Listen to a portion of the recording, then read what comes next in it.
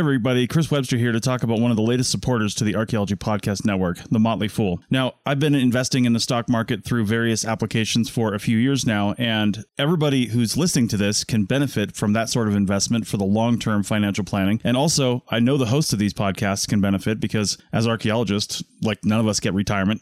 We all have to kind of fend for ourselves. So investing in the stock market is a good idea, but not everybody can do it. And look, we get it. The market is complicated and confusing, and to many of us, it simply doesn't make sense. In fact, where do you even start? Take all of the guesswork out of it with the Motley Fool Stock Advisor. The Motley Fool has been around for over 25 years and has been spot on in recommending some of the world's most important companies before they hit the big time. I'm talking about Amazon, Tesla, Netflix, Starbucks, all before they exploded in value. With their easy to use and super informative service, Stock Advisor, you could join the ranks before they potentially find the next big thing. After all, their average stock recommendation is up over 400% as of April 10th, 2023. And no need to be intimidated by financial jargon or market complexities. As the name suggests, these guys don't take themselves too seriously. Now, finances, that's a different story. Their friendly and relaxed approach has helped over 700,000 people move closer to financial independence, all while beating the market and having fun. New members can access Stock Advisor for only $89 for their first year, a full $110 off the full list price. Don't sit on the sidelines and think about what could have happened. Visit fool.com/APN to start your investing journey today. That's $110 discount off of $199 per year list price. Membership will renew annually at the then current list price. So again, check the link in the show notes of this episode. You're listening to the Archaeology Podcast Network. You're listening to The Archaeology Show. TAS goes behind the headlines to bring you the real stories about archaeology and the history around us. Welcome to the podcast. Hello and welcome to the Archaeology Show, episode 240. On today's show, we talk about Greece. Again. For the last time. Let's dig a little deeper. Hold on, not for the last time, though, right? I mean, well, I've already dug deep, though. So it better be the last time. I can't go any deeper than this.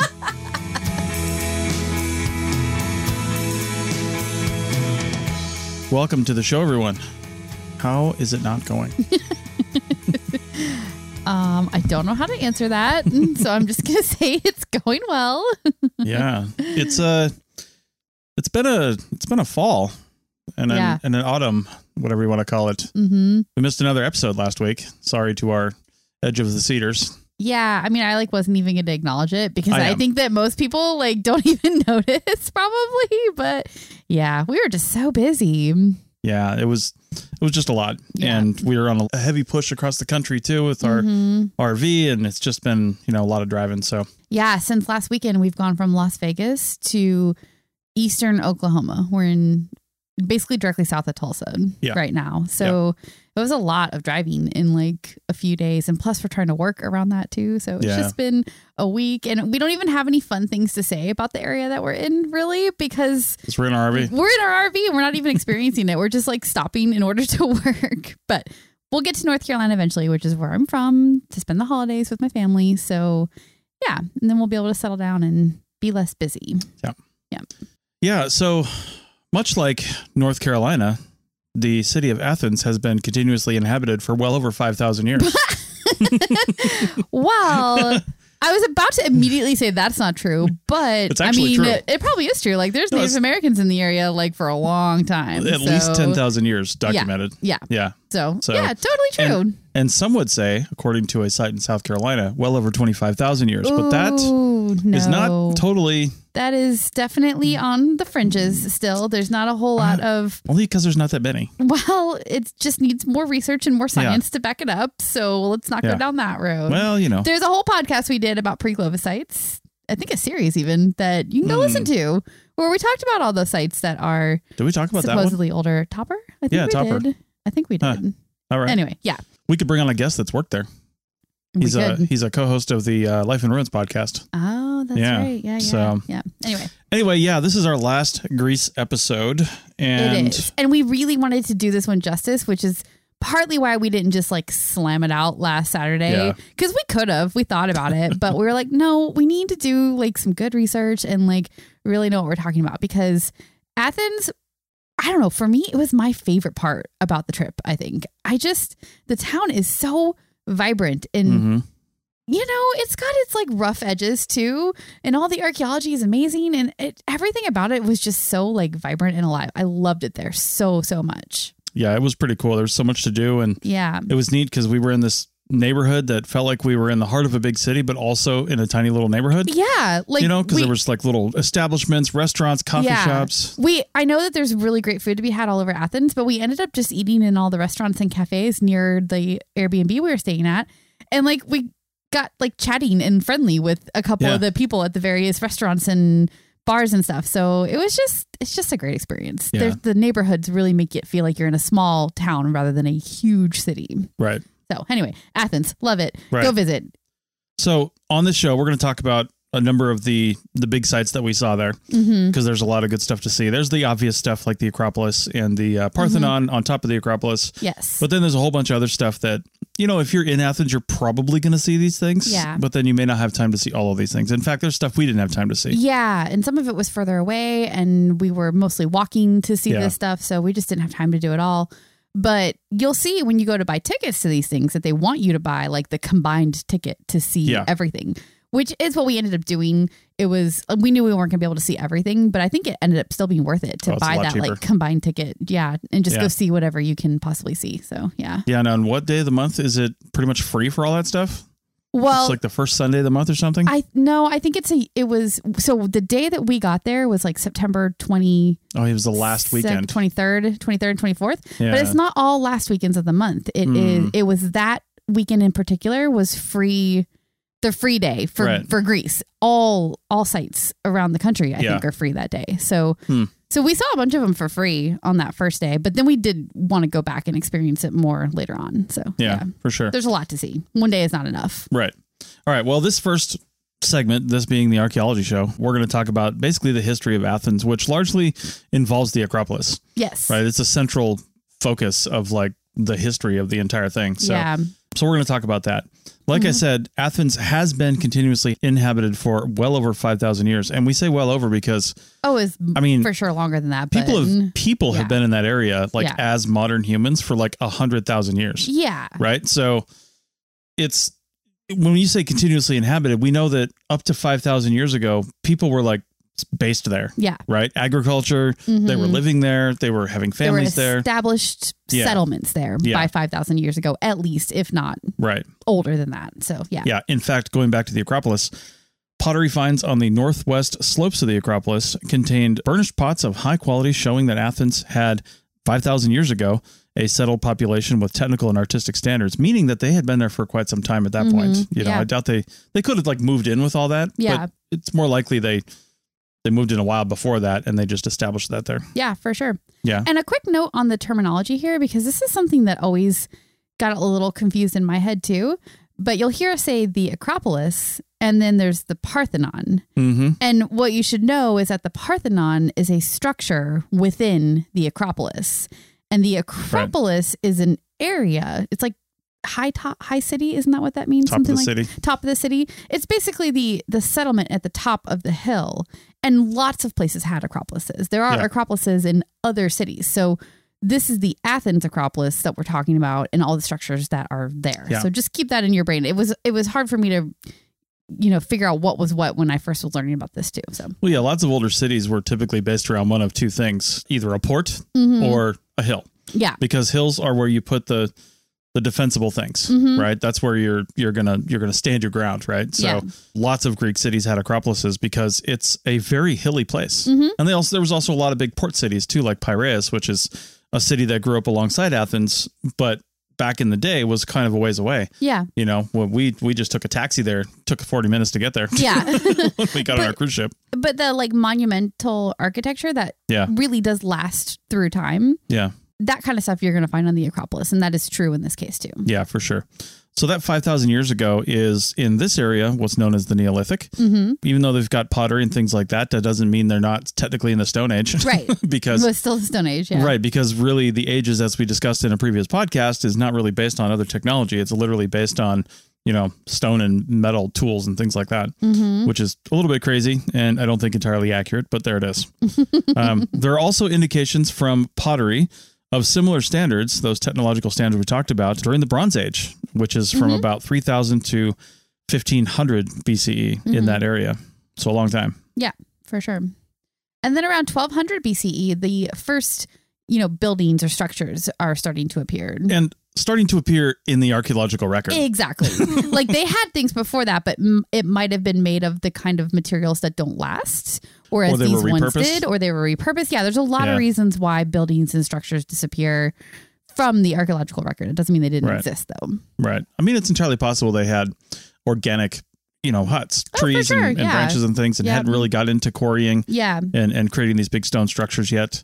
But, if they did, like we said, either they just haven't been found or, they were repurposed into something else. And with the Acropolis, too, it's an area that was constantly built over and up and over and over and over and over again. They would build it up and then it would go down. And, so when you have so much building in one area, you do start to lose the traces of the older civilizations that were there because they're underneath everything, or they get wiped away when they dig up a whole hillside to do whatever they're going to do. So, This time around 1200 BCE is just after this. This is about the time when the Acropolis was basically the citadel of the area, like the political and religious and influential area, because it was so prominent in the city. It was. And it's where they would receive all the visiting foreign dignitaries and that kind of thing. Like you would have a procession into the Acropolis. It was, and it was so obvious. It's still to this day so obvious and visible on the top of the hill. So it was definitely at the focal point of the city. Yeah. Now this area of Greece was known back then, and I think now as well, as Attica. And it was around this time, again, around 1200 years ago, that a massive wall was constructed around the top of the Acropolis, and some think that it marks the union of the 12 towns of Attica with Athens at the center. Athens was one of the 12 towns of Attica. Yeah.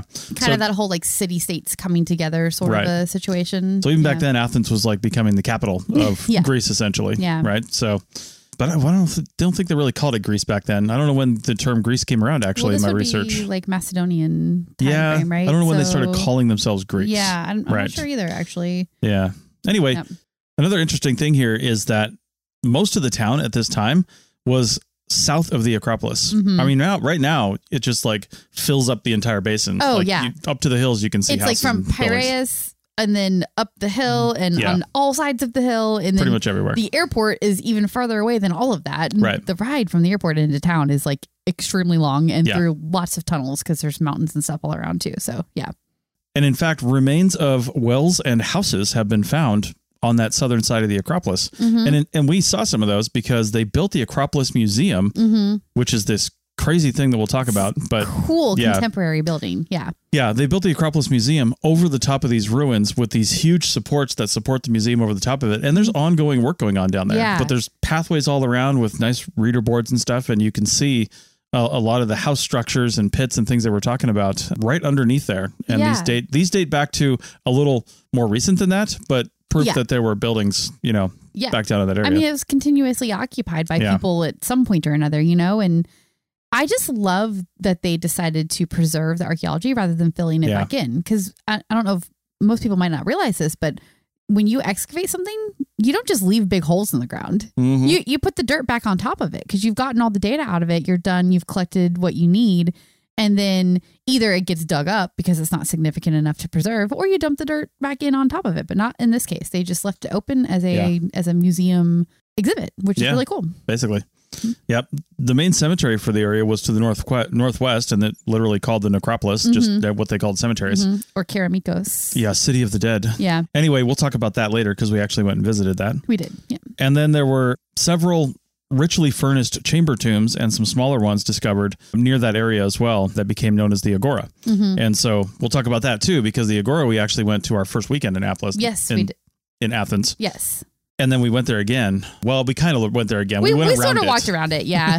It's a lot. It's a lot and it's huge. And we had so many different places we wanted to see. We couldn't visit again, but yeah. So again, at this time, Athens was relatively peaceful for centuries.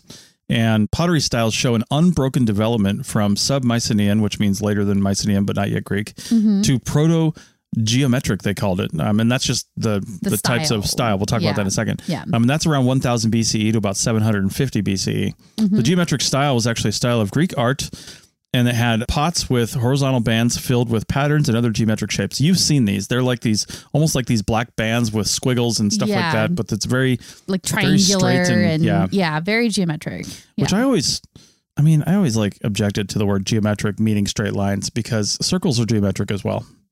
And so are squiggly lines. It's true. It's all geometry. But I have a question for you. If it's not a right angle. That's a wrong angle. 100%. Nerd. Okay, go on. All right. In the 6th century BC, Athens expanded during the reign of Pisistratus, probably the wrong pronunciation. That's close enough. Yeah. And his sons. And they also weren't very nice people. Yeah, they were pretty much tyrants, the entire family.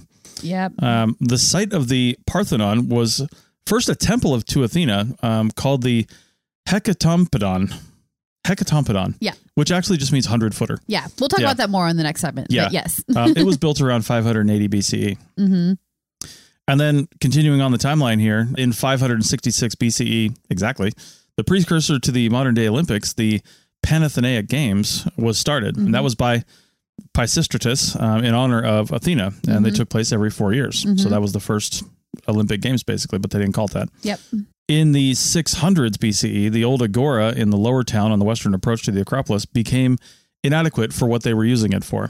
So they designed a new one. They tore down, in fact, this is modern city expansion. Yeah. I mean, nothing's different 2,500 years ago. I know. But they tore down houses. I'm guessing it was basically the Greek version of gentrification, probably.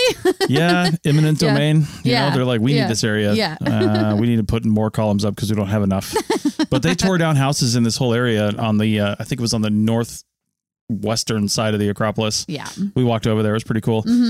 They filled in wells and they created a broad open square, and it was used for political, religious, ceremonial, and judicial gatherings. The columns over there were just gigantic. Yeah. I mean, gigantic. In 480 BCE, the city was destroyed by, guess who?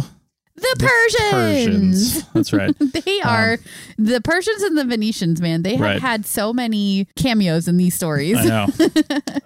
And they also destroyed the Acropolis and everything on top of it. Yeah, they did.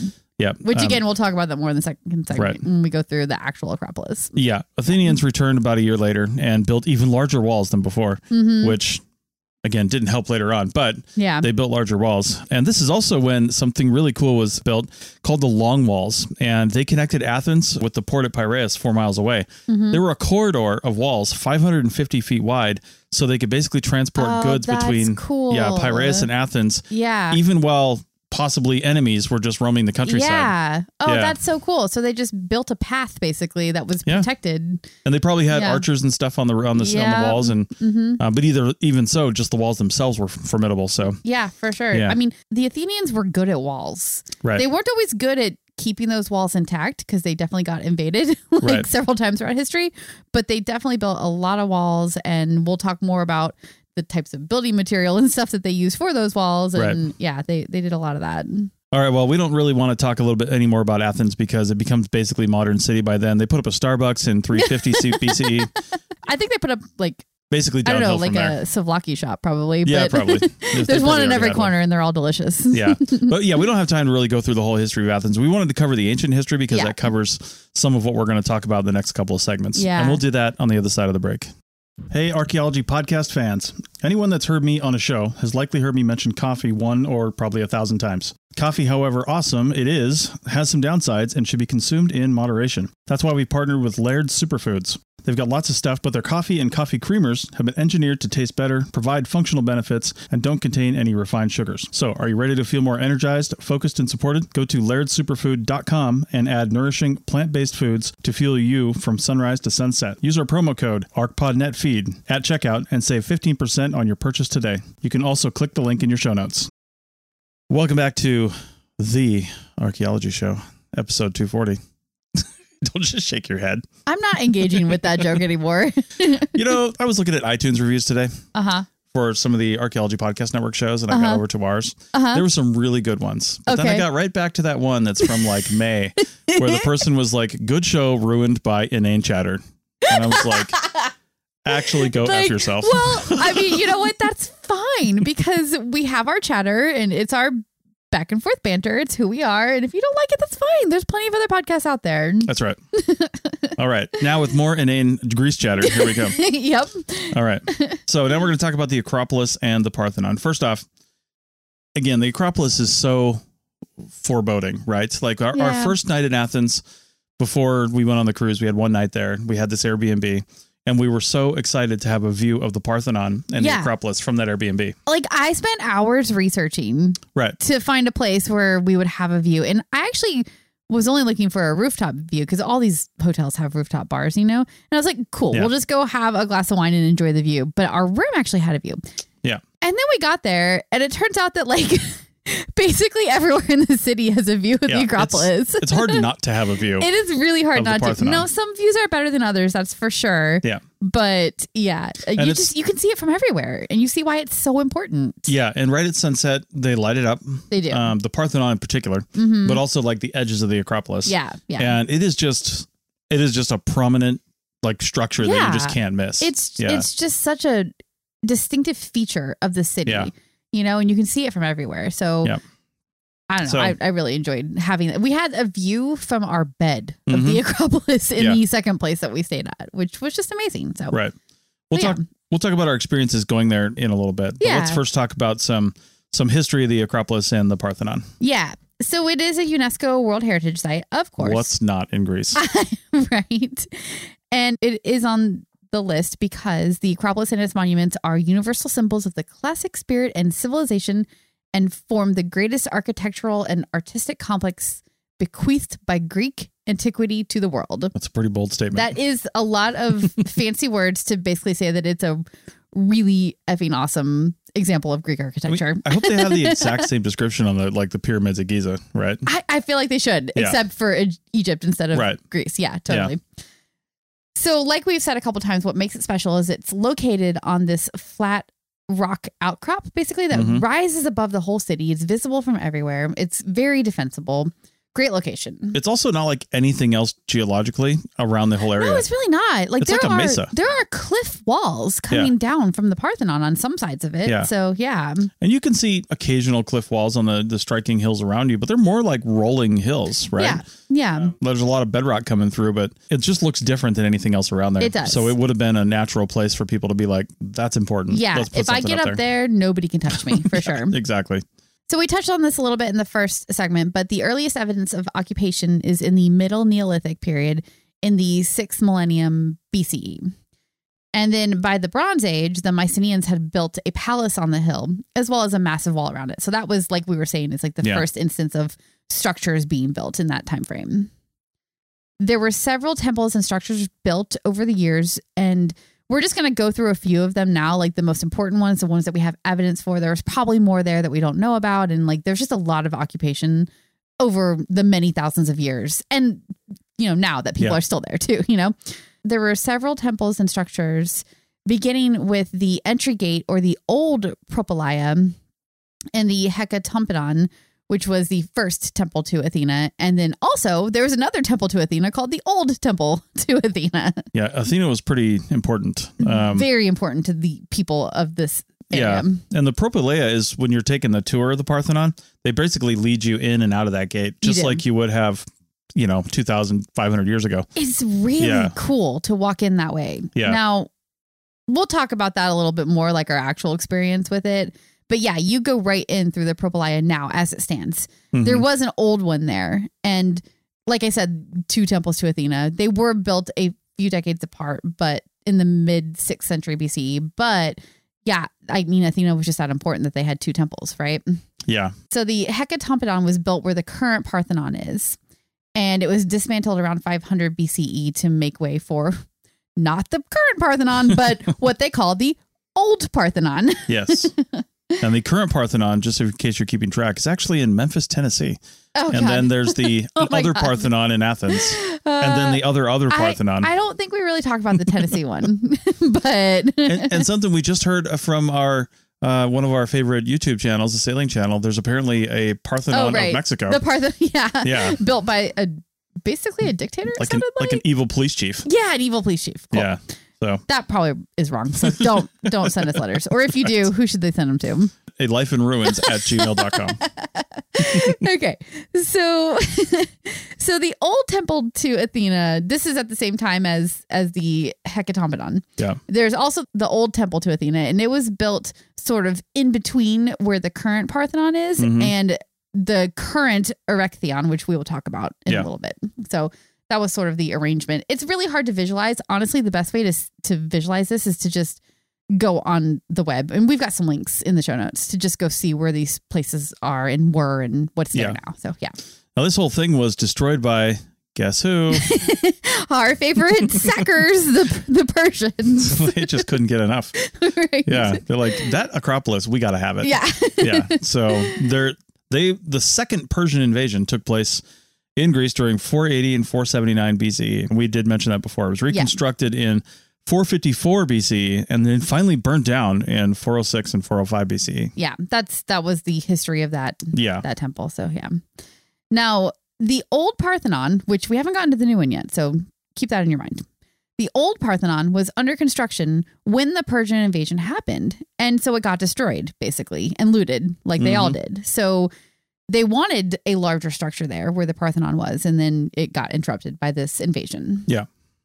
And many of the pieces from the unfinished old Parthenon were incorporated into this newly built curtain wall, they call it, which they built that after the Persian invasion just for better protection.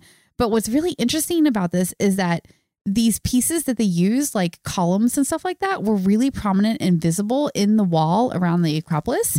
And the one article I read said they were using it sort of as like a memorial. I'm not sure that we can go as far as saying that, but it definitely was like a visible piece of the old Parthenon that was part of the wall now that you can see. And you can see that still today. There's like those columns that are just randomly in the wall going around the Parthenon. So yeah. The other thing that they did after they kicked the Persians out was that they buried all of the damaged statues, the religious objects, anything unusable from the looting and the destruction that happened. Yeah. They buried them all in a pit together. And that was to basically serve its fill for future structures. They made a platform out of it, essentially. Yeah. In 1890, that was excavated in one of the most fascinating archaeological digs, ever, even though archaeology just started back then. Weird, right? To like be excavating all of this completely out of original context, but also in context for when it was put in the ground like that. Right. Like such an interesting like piece of archaeology to be involved in. It's really cool. Yeah, a lot of what was dug up there is on display right now in the current Acropolis Museum. Yeah. Which we took a look at. We did. We went through there. It was really cool. And like a lot of the statues, you could see the fire damage on them and stuff. Some of the pieces that they had pulled out, most of them were broken. I don't think they had any like fully complete ones in that section of the museum that we went through. Yeah. They were all pieces, but they were destroyed. They buried them for a reason. Yeah. But it is a really cool thing to see the way they have it displayed there. So you can see what used to be there before, the Persians. The golden age of Athens was around 460 to 430 BCE. They really recovered from the Persian invasions. Yep. This is when a lot of the major structures were built by order of Pericles. Yeah. And this includes the current Propylaea that we went through, which again was just amazing, which was in part built on top of the old one, like they do most things over there. Also, the small temple of Athena Nike, which is like her full name, located next to the Propylaea. Nike is the goddess of victory or whatever. So they were basically like saying war and victory is here. Yes. But it was like Athena representing victory. Yeah, exactly. Yeah. Athena, Which I like to think of as her full name. Athena, Miss Nike. Miss Victory. Yeah. And Pericles, we shouldn't just gloss over him. He was like the driving force behind the building of a lot of these major structures that are still there today. So thanks to that guy, we've got the Acropolis the way it is now, basically. Yeah. Oh, and he built the Parthenon. That too. That little thing there. That shack on the hill. Yeah. The Erechtheion was also built around that time, and it was built on uneven ground. I mean, the Acropolis isn't exactly level. No. You'd have to level areas of it. It's a hilltop, but it's definitely got a slope to it. Yeah. And likewise, it's not symmetrical like a lot of Greek temples. Yeah. When we saw it, we were like looking in on one side, but it slopes steeply down away from that main entrance. Yeah. But my favorite part about the Erechtheion is the porches. So it has two porches, which I guess is unique to begin with. And the one to the southwest, the structure of the porch was supported by what they call caryatids, which are female statues instead of columns. Yeah. And that was I think that is hands down my favorite thing. It was my favorite thing in the museum and also my favorite thing up at the Acropolis, because it's just like ladies being ladies holding up the building, right? Because that's what ladies do. We hold stuff up. Mm-hmm. They have this amazing hair. Like, I don't know, the detail was just so cool in those statues. So they've got a little jaunty leg out too. And there's a picture of Rachel standing with those in the background trying to jaunt her leg out. I'll try to include it in the post on Sunday. Please don't. I did not give you permission for that. So I mentioned they're in the museum and also at the Acropolis. And that's because the originals have been removed and reproductions were put into their place on the Acropolis because of the damage. There's a lot of acid rain, I guess, in Greece. And yeah, it's a big city. Yeah. And then also just like damage over the years. So they brought them in, and there's a really cool display in the museum where you can see how they've been cleaning them up and the restoration that they've been going through. So yeah. So the Erechtheion, it's an interesting building, really, just all around, because it seems to have been like a joint place of worship for both Athena and Poseidon Erechtheus. Yeah. Which sounds weird. Poseidon would be the god of the ocean, right? And then Erechtheus was like supposedly the first king of Athens or something like that. He was called Erechtheus. And then the Parthenon has the whole story in the what are they called up at the top there? Not the metopes, but I don't remember the big mural thing on each end. Yeah, and they've got the whole story of Poseidon versus Athena, and then Athena won, and that's why it became Athens. But Poseidon is still very important to the people of Athens, so he gets a little like small temple to the side, basically. So yeah. Right. There was later construction on the Acropolis of monuments to Roman emperors and other foreign kings, of course. Also, something cool that's not exactly on the Acropolis. It's down on the slopes there. Yeah. It's called the Odeon, and it was built by the Roman Herodotus Atticus in 161 CE. It was destroyed a century later, but then rebuilt in the 1950s. 1950s. Yeah, right? 1950s. Yeah. Today it's a music venue. Yeah. And in fact, we looked for tickets, but they weren't playing anything while we were there. Yeah, so. We were just in a kind of a lull for the venue, unfortunately, because it would be so cool to go to a 2,000-year-old, amphitheater, basically. I know. It's basically what it is. Yeah. I mean, you're sitting on I don't know if they got like cushions or whatever, but you're sitting on like the stone benches and the stage, and it's just this whole crazy thing. Yeah, you've got this big, tall, like what would have been a structure behind it. So it looks really cool. There's been some really big names that have performed there over the years too. Right. So yeah. So as we all know, the Acropolis has some damage on it, and notably the Parthenon. Yeah. The Parthenon's not exactly in great shape. In fact, when you look at it, they're doing some restoration, and there's also some columns and things that have had pieces added to them to sort of fortify them, and they've used a distinctly different compound so you can tell what the old and the new is. Yeah, they want you to know the lighter color basically is the new stuff that they're putting in this restoration process that they're going through. Also, part of this restoration is they're not restoring it back to like original Parthenon glory. They are restoring it back to basically when it was destroyed. It's just been falling apart more than that, right? So they don't want to forget. They don't want to, remake the Parthenon. They're just trying to stabilize it, basically. Yeah. But why did it get destroyed? Well, wasn't the Persians this time. Not the Persians. It was our other favorite people. Who could it have been? No, these people that all they wanted to do was deliver pizza to Athens. But they brought with them artillery, and it was the Venetians. Why would you say pizza? Because pizza's everywhere, and the Venetians don't have anything to do with pizza. That was Naples. Literally brought pizza through Naples to Athens and pasta. All joking aside, we've talked about this before. No, there is a ton of Italian food in Greece. There is. Yes. Like Greece is heavily influenced by Italian. There's Venetian architecture. There's Italian food. I mean, that's not all a coincidence. I mean, I know it's just across the bay. Yes. But, and everybody loves a good pizza. Yeah. So, well, the Venetians were making the rounds through the Adriatic, and they were just sacking and pillaging. Yep. They were taking whatever they could. And in 1687, during the Venetian siege of Athens, during the Mauryan War, the Parthenon was being used as a gunpowder magazine. Seemed like an oversight. Well, they didn't really care much about the Parthenon at that point. It wasn't important. They probably also didn't think it could be destroyed. They probably didn't. They probably thought this is the safest place in town because it's surrounded by huge marble walls or columns. I guess not walls so much, but yeah. Yeah. Well, and the cool thing is there's a hill that you can see. I think it's to the southwest of the Parthenon, and there's a big structure on that.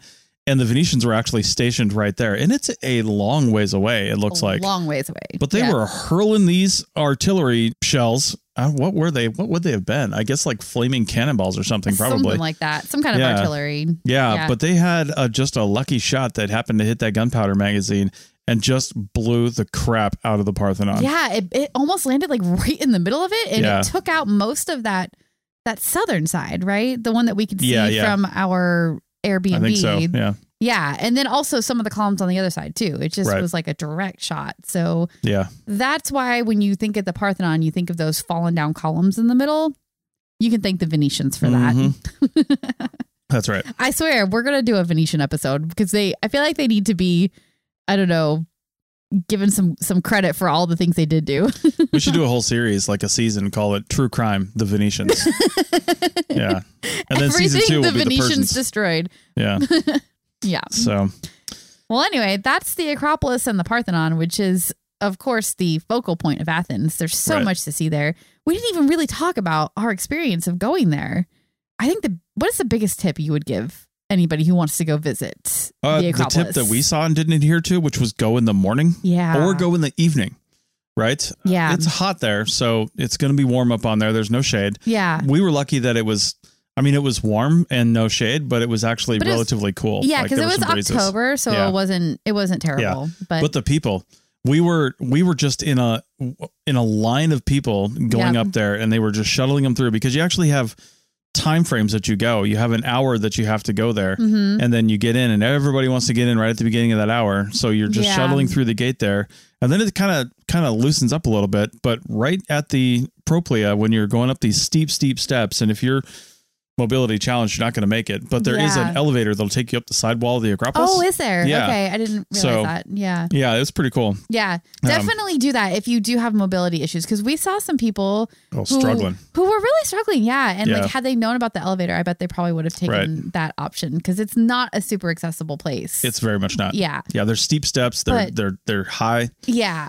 Yeah. But like you are walking up the steps of the ancients, you know, it is the original steps of, Greece in the golden age. And even though you're touching the elbows of people that you don't know, like the whole way up the steps and like around, and when they lead you through, and like you might end up like sniffing somebody's hair and you didn't know who they were. And like that kind of sucks. But then here's the other thing. Once you get up there, I mean, you're just like, you're just like on your own. Yeah. And it really widens out. It does. And because they limit the number of people up there, that bottleneck that's the Propylaea really opens up. It opened up and it didn't feel so bad after that. No. I mean, you can obviously take a guided tour. There were plenty of those. Mm-hmm. And I don't know, if you want to take a guided tour, do that. But I feel like with a bigger group, you're just being part of the problem and not the solution. Yeah. But if that's what you're part of, then do it. That's fine. Yeah, for sure. But we found actually a free app. What was it? Rick Steves? Yeah. Or something like that. There's a free audio guide that you can download that was actually really well done. Mm-hmm. And they guide you around. They tell you exactly where to go. And then they give you these, tidbits of where you're at. And they say, face this direction and look at this. And then we'll tell you about it.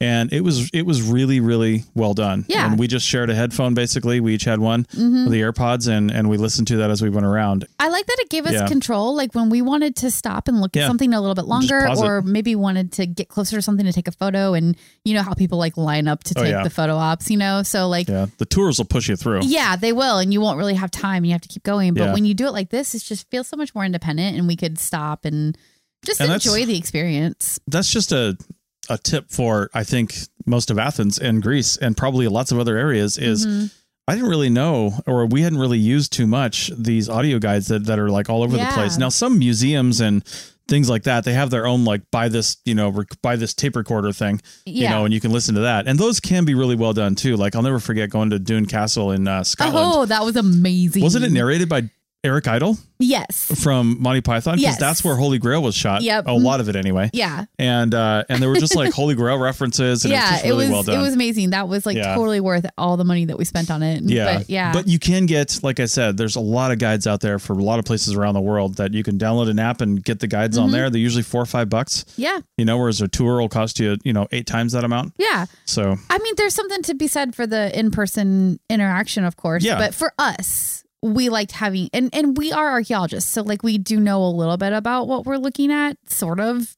Yeah. You know, so like having the ability to control the tour and what kind of time we were spending in what areas. Right. And yeah, it just worked really well for us. So right. Yeah, it was great. Well, let's take a break and come back on the other side and talk about the City of the Dead. Pulling up to Mickey D's just for drinks? Oh yeah, that's me. Nothing extra, just perfection and a straw. Coming in hot for the coldest cups on the block. Because there are drinks. Then there are drinks from McDonald's. Mix things up with any size lemonade or sweet tea for $1.49. Perfect with our classic fries. Price and participation may vary. Cannot be combined with any other offer. Ba-da-ba-ba-ba. Welcome back to episode 240 of the Greek Archaeology Show. And except not after today. Not after today. We'll leave Greece alone for a little while. Yeah. So we already have a few corrections because we just realized, we're just mowing through this thing and I said a few things wrong. We went to so many different places. It kind of starts blending together. Listen, when you see, it's like when you go to Scotland and you're like, another castle.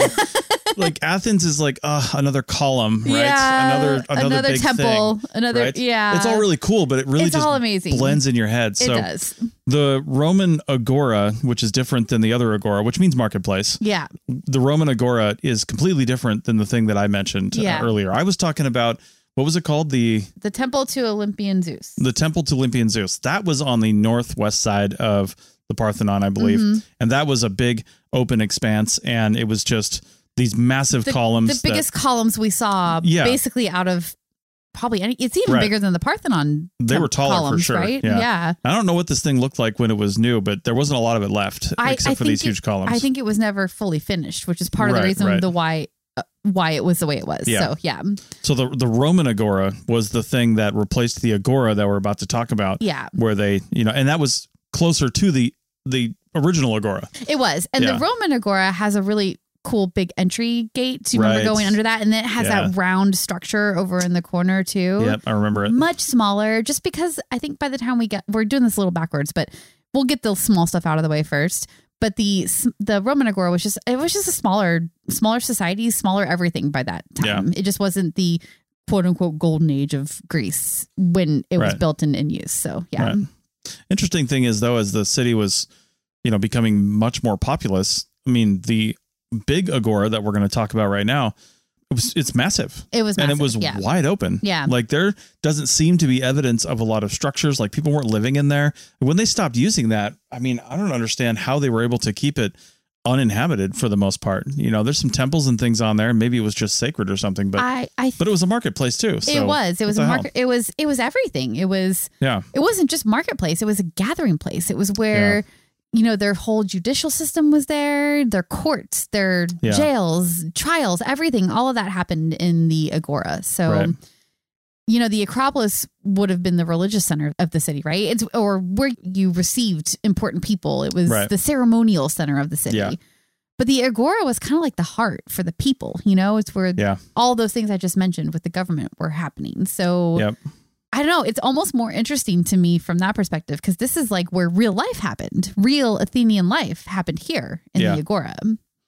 And it was used as a gathering place for those purposes for 5,000 years. Yeah, totally. Yeah. And there were, like, in addition to the other things you mentioned, courts and prisons, and courts that enforced Athenian law, of course. Yeah. Everything was there. So yeah, it was constant use from that time. It was built and destroyed and rebuilt in cycles over and over and over again. Right. So, yeah. Now, there are two main structures today that you can see when you go in. There's the extremely well-preserved temple of Hephaestus. Yeah, that was cool. Yeah, it's like up on a hill, of course. Because, you always got to put a temple on a hill. You can't go in because tourists suck. No, I know. It would be so cool to actually go inside one of these things. But none of these structures were open to like actually walking inside. The closest you got to that is the Propylaea, although I think I've been saying that wrong, haven't I? I think so. What is it? Propylaea. Yeah. That's how I heard it pronounced on our little tour guide. Oh, okay. Yeah. So well, you know what? Forgive me for my terrible pronunciation. Well, I'm not known for pronouncing things well. If you had studied Greek over the summer. You just pronounced that wrong. So if you had studied Greek over the summer, you would know things. Oh, would I? Instead, you don't. No, I'm good. Anyway, so this temple is extremely well preserved, really, really beautiful. And we've got some great pictures of it, which we'll probably share. And Yeah, so that was one of the main structures that's left. And then there's also the huge Stoa of Attilos. Now, this is another one that they rebuilt in the 50s, similar to the Odeon Theater. And basically, they followed the plans of the ancient Stoa. And the reason that they sort of rebuilt it the way that it looks today is to store and display the artifacts they were finding during excavations in the Agora. They needed a place to put them. So the marketplace, back in the day, it would have been full of artisans, merchants, workshops, anything that you wanted to buy and sell would have happened in this area. Yeah, and the Greeks loved, orating, so it would have been a place of public debate as well. And the democratic political system developed and became the basis of our government today. Yeah, it's because of all these things. I know. Isn't it amazing to think that half the governments in the world happened because of this, of the great minds of this time frame and what they were talking about and doing. And it's just really cool. So yeah, it's not impressive necessarily as the Acropolis. And in fact, the Acropolis kind of looks down on it. It does. Or it looks up to the Acropolis. Yeah, because it's right below the Acropolis, basically. What is it? They call it Mars Hill, I think. There was another name too. The other hill. It was at the top of the Agora between there and the Acropolis. We went there and you just stand up on these rocks and it was just an amazing view of not only the Acropolis off to your right, but then the Agora down below. So it was pretty impressive down there. But it was, again, a massive, massive area. Mm-hmm. Yeah. And it's not where, like we've said, the foreign dignitaries were received or the religious offerings were made or anything. But it's, it was where the people did their thing. They did the living thing there. And I just love that. So when the people were ready to do the dying thing, they went to the Keramikos, the Athens necropolis. Yeah. And that is actually, if you're walking around Athens right now, listening to our podcast, this is a terrible guide. Oh, by the way. This is not a good guide. Yeah. Go find somebody else. There's way better ones. Yeah. Don't listen to this and listen walk around. to this and get inspired to go to Athens. Right. Watch out for that taxi. All right. So anyway, so the necropolis is actually not that far from the Agora. It was just a 5-10 minute walk for us. Yeah. Yep. The Latinized version of Keramikos is Ceramicus. Yeah. And I loved this because it's where we get the English word ceramic from. Yeah. So, and the reason for that is because Keramikos is in the northwest part of the Acropolis, and that would have been the potter section of the city back in the day. So ceramic, potter, ceramicus, and now we get the word ceramic from that. So, yeah. Nice. Yeah. Yeah, this was first used as a cemetery from the 3rd millennium BCE, and the first official cemetery was established about 1200 BCE, give or take. And just as a little side note here, I mean, you go in through their little museum that they've got there, and there's a lot of good write-ups and things like that, and some, I guess, grave markers, or so to speak. Monuments, I guess, yeah.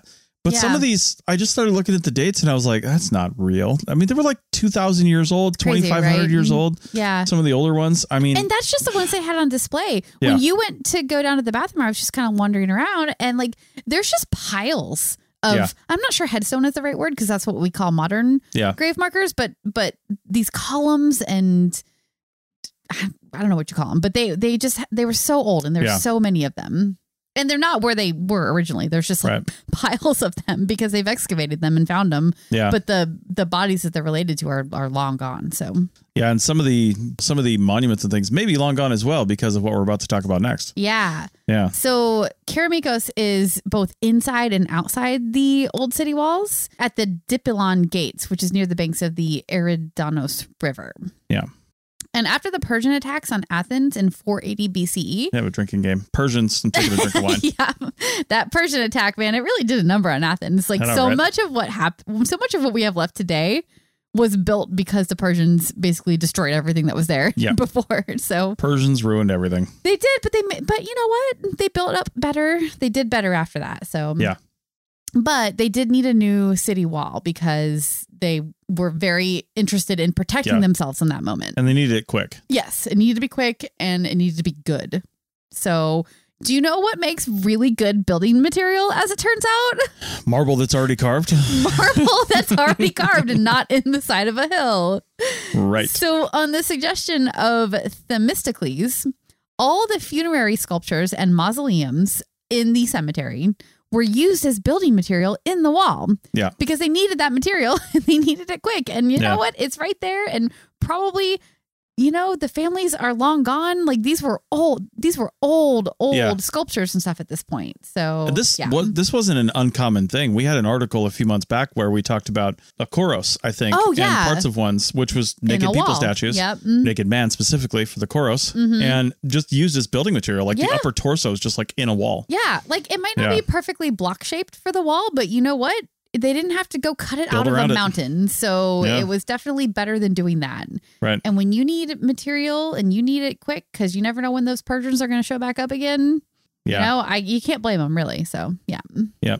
After that wall was constructed, the road known as the Sacred Way that entered the city gate in the south side along with another road, the Street of Tombs, became lined again with lavish tombs and monuments of the rich Athenians. Yeah, it's like they kind of forgot about what happened to all those old structures and like what happened before the Persians, showed up. So, and then the rich Athenians are like building stuff up again because that's what they do. Yep. But in 317 BCE, the building of large tombs was banned by decree. And after that, only small columns or square blocks were allowed. Right. I'm not really sure why they were so against it. I guess they just didn't want it to be ostentatious or something like that. I'm blaming Christians. Not in 317 BCE. You can't blame them yet. Okay? Not yet. It was definitely. No, not yet. So. I don't know. I think they just, the city's big and they're like, you know what? We don't have space for this. Yeah, we don't need this right now. Yeah. So they all moved to New Orleans and decided to build them there. Right. So. Again, made up nonsense. What are you talking about? No, I think that was really interesting. And one of the really over the top big grave markers, I guess, is on display in the museum there. And it even says that it's one of the very last ones that was allowed. And it's like these people, these lamentations, right? Like these, it's like a woman and then there's other people like crying all around her. And it was like they had to show how sad all the people were that this person had died. Some of the representations and statues and carvings were they really were telling a story. They were. It was less. It was less a description of things, although there were inscriptions, which were really cool because, like I said, I did try to learn some Greek over the summer, and the Greek alphabet. There is ancient Greek and there's modern Greek, but the Greek alphabet, it really hasn't changed a lot. There's definitely some differences, but you can pick out some of the same symbols and things like that. And it's not like I could really read it, but it was like I could almost pick out certain syllables and words and things. And it was just really neat seeing these 2,500-year-old things and going, oh yeah, I can almost kind of get that. Like if I'd studied a little longer, you could, I feel like one of those, not necessarily Indiana Jones, but one of those older type of movies where like the old professors with the candle inside of an Egyptian pyramid going, oh, go to the golden sun on the thing. Yeah, shut up. But anyway, that's kind of what it felt like. Yeah, that's really cool. Yeah, it was pretty neat. It was really neat to see that. And I loved all the offerings that were also on display in that museum because when they've excavated the cemetery over the years, they're not just finding headstones or sculptures that were marking graves. It's also the offerings that people would leave behind for their families. And it's sometimes just these like beautiful pots and all kinds of stuff that were left for people. So that was definitely a big part of the burial tradition in ancient Greece was the offering piece of it as well. So, for sure. Yeah. All right. Well, I think that's about enough for today, and it's enough for Greece. We're going to be back with a news episode so we can catch up. There's been a lot that's happened. So much news. I put an article into our little planning area from like 2 months ago that I'm still excited to talk about, but I can't believe it's been so long. I've saved probably 15 articles on my Apple News. Yeah, it's ridiculous. I feel like we need to have like a couple news episodes to catch up. Yeah. But and we're coming up into a holiday season, so expect us to miss an episode or two. I'm just going to say, and then we've got some big events coming up in January too, but we try to hit it every week, but we're also human. Yeah. So, sometimes it doesn't happen. Yep. So, I mean, if you do want it to happen, you could become a member of the Archaeology Podcast Network and fund these efforts because, while we do appreciate the members that we do have, it doesn't quite pay for everything. And you do hear advertising on this too, that also really isn't paying for anything. That programmatic advertising, we get like 60% of that and it's pennies. I mean, literally pennies. So it takes a lot. And I want to get rid of all the advertising. So gift a membership, give somebody a membership, this holiday season. Yeah, for sure. And they can join in our Slack team and participate in conversations about these episodes with our other members and also help keep the lights on over here. Yeah, for sure. Yeah. All right. With that, I guess we'll see you next time. Bye.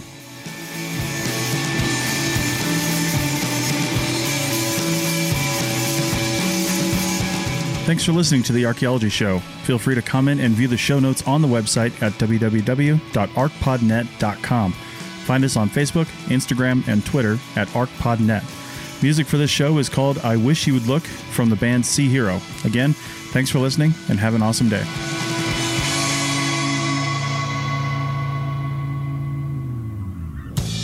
This episode was produced by Chris Webster from his RV traveling the United States, Tristan Boyle in Scotland, DigTech LLC, Cultural Media, and the Archaeology Podcast Network, and was edited by Rachel Roden. This has been a presentation of the Archaeology Podcast Network. Visit us on the web for show notes and other podcasts at www.arcpodnet.com. Contact us at chris@archaeologypodcastnetwork.com.